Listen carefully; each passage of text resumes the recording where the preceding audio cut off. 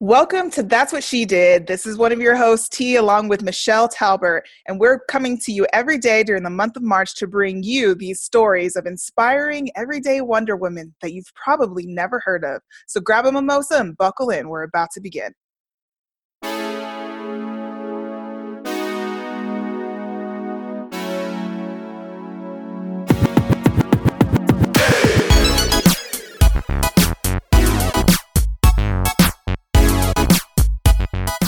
All right. Hey, Michelle.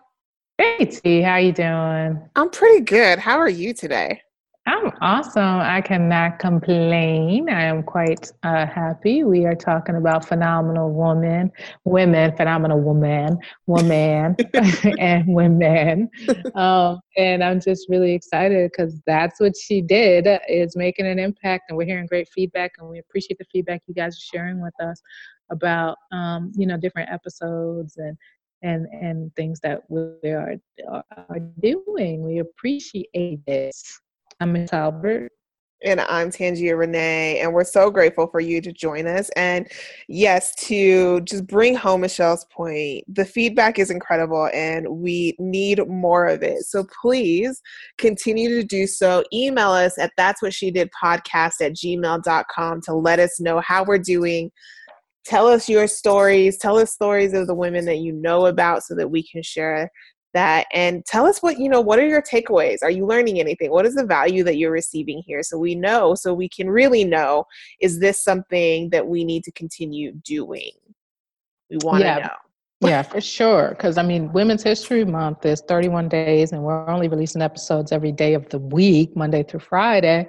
But if this is something where there's value, if there are tweaks or other thoughts you have about how we could bring these stories to life, we've brought women across the globe, all women of color, you'll notice, from across the globe. And we really want to highlight them from the past, the present, and we're looking forward to going into the future. Shoot, we've even talked about a 17-year-old, what a future she has ahead of her. So we're really excited, and today is no different. I'm bringing you Phyllis Tucker Vinson. So, let's do this. Yeah, because I've only heard her name because you mentioned it. Exactly. And just like for the listeners that don't know, that if you haven't been with us from the beginning, you're just catching us now. We don't tell each other who the other one is doing so that it can be a surprise, so that we can learn along with the rest of you. And there's no cheating allowed. So I can't go Google somebody. Right, exactly. So that I can form questions ahead of time. So I know this name only because Michelle told me this name yesterday. Right. This is who we're doing. And I'll tell you why when we start recording. Okay. So, go. Her name is actually Phyllis Tucker Vinson Jackson, because she got married again. But Phyllis Tucker Vinson Jackson, we've all heard of, that little lady Oprah Winfrey and her importance with regard to television. Well, the way that Phyllis Tucker Vinson Jackson gets written about is people like to start it off with, in 1969, Phyllis Tucker Vinson was an unwed mother of a baby boy who had to support her child with welfare assistance.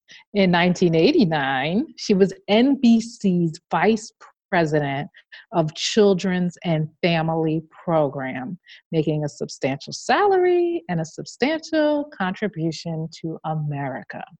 Wow. That is an everyday Wonder Woman. Definitely. So, when she was in her late teens, she got pregnant with her son. Her family was upset. She did go to college. She went to UC LA, and she went to Cal State in Los Angeles. And she went on to public assistance to take care of herself and her son.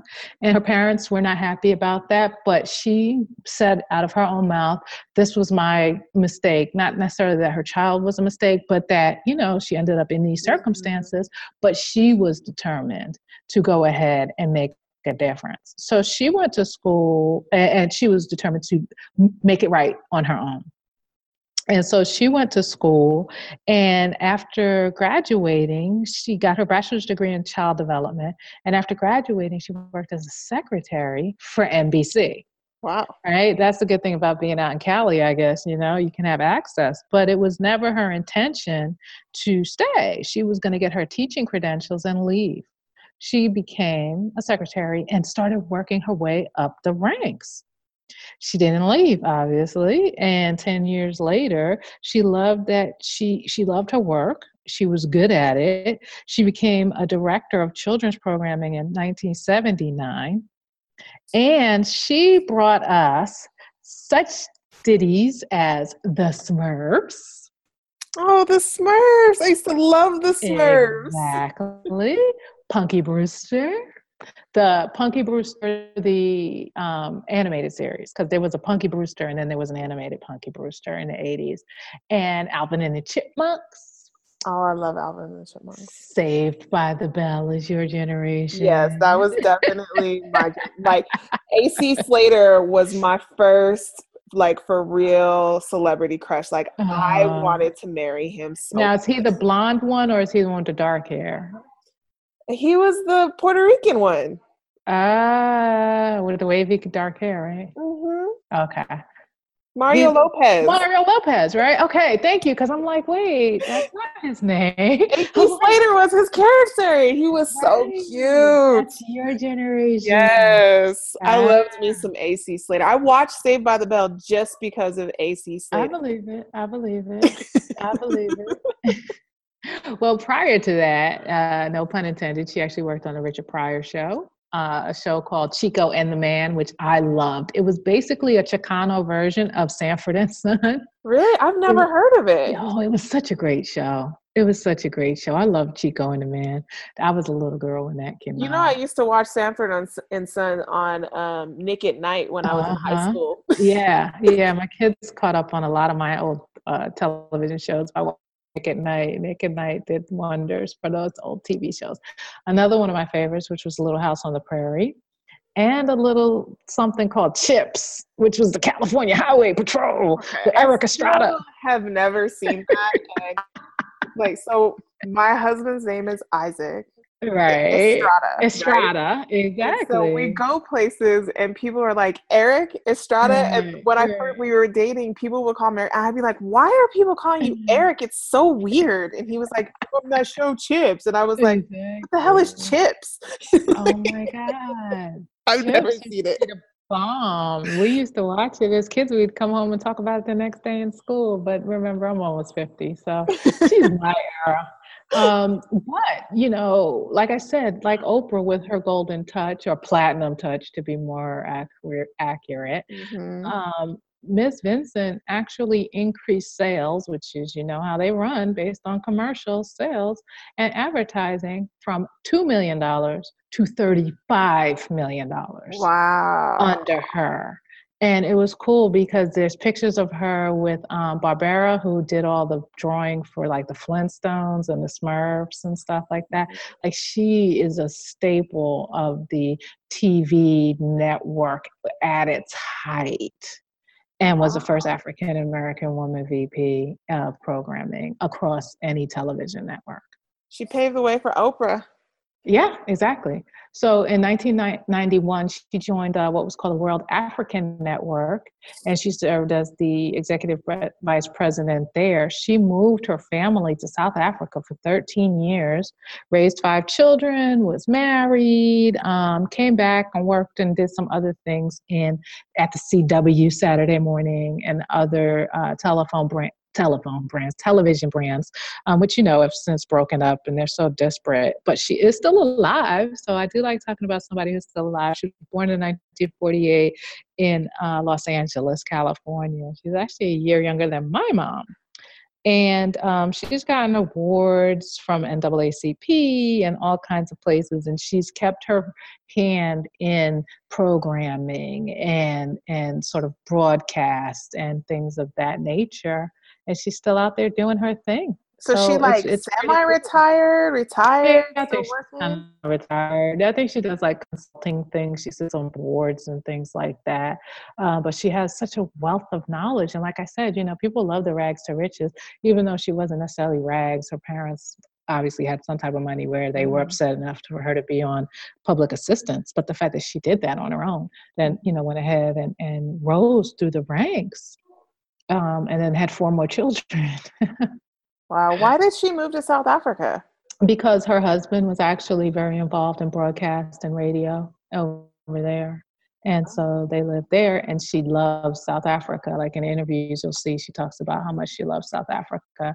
It's a great place to vacation, kind of like how I ended up living in South Florida. I came down to Miami for vacation, and I was like, this is home. So I could totally see where she went to South Africa and felt like this is home. And but she's back in the States now and doing her thing. She's on the board of trustees at the JFK Center for Performing Arts, and she was put there by President Bill Clinton.